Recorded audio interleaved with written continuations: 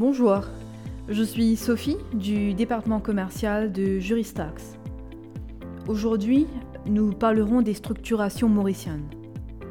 L'île Maurice est reconnue comme un centre financier de renommée internationale. Le gouvernement mauricien, accompagné du secteur privé, a su créer un écosystème permettant au secteur financier de prendre de l'ampleur et de se développer. Il existe plusieurs produits mauriciens tels que les trusts, les fondations, les sociétés qui sont utilisées principalement pour les activités en dehors de l'île Maurice. Vous avez également donc les sociétés de droit domestique, les compagnies d'assurance, les fonds d'investissement, entre autres. Toutefois, avant de prendre en considération le produit mauricien qui conviendra le mieux à l'investisseur, il est important de pouvoir déterminer son projet. Est-ce qu'il a un projet de développement à l'international? Est-ce qu'il a un besoin de financement? Est-ce qu'il a l'intention de faire du négoce international?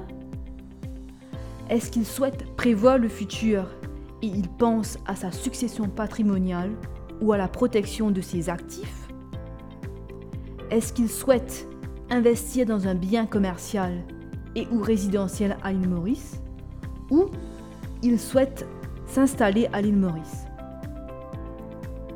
Prenons l'exemple d'un investisseur français qui souhaite investir dans plusieurs pays, notamment la Côte d'Ivoire, le Sénégal, l'Afrique du Sud ou Madagascar.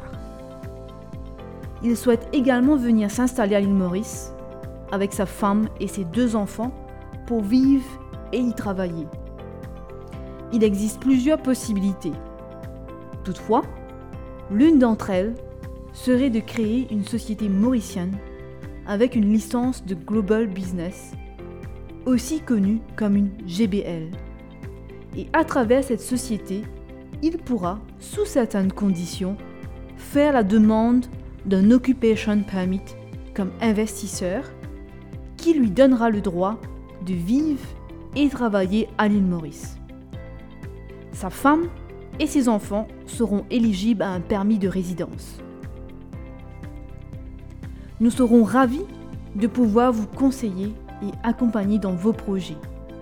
Nous vous invitons à prendre contact avec le département commercial par email sur bd@juristax.com.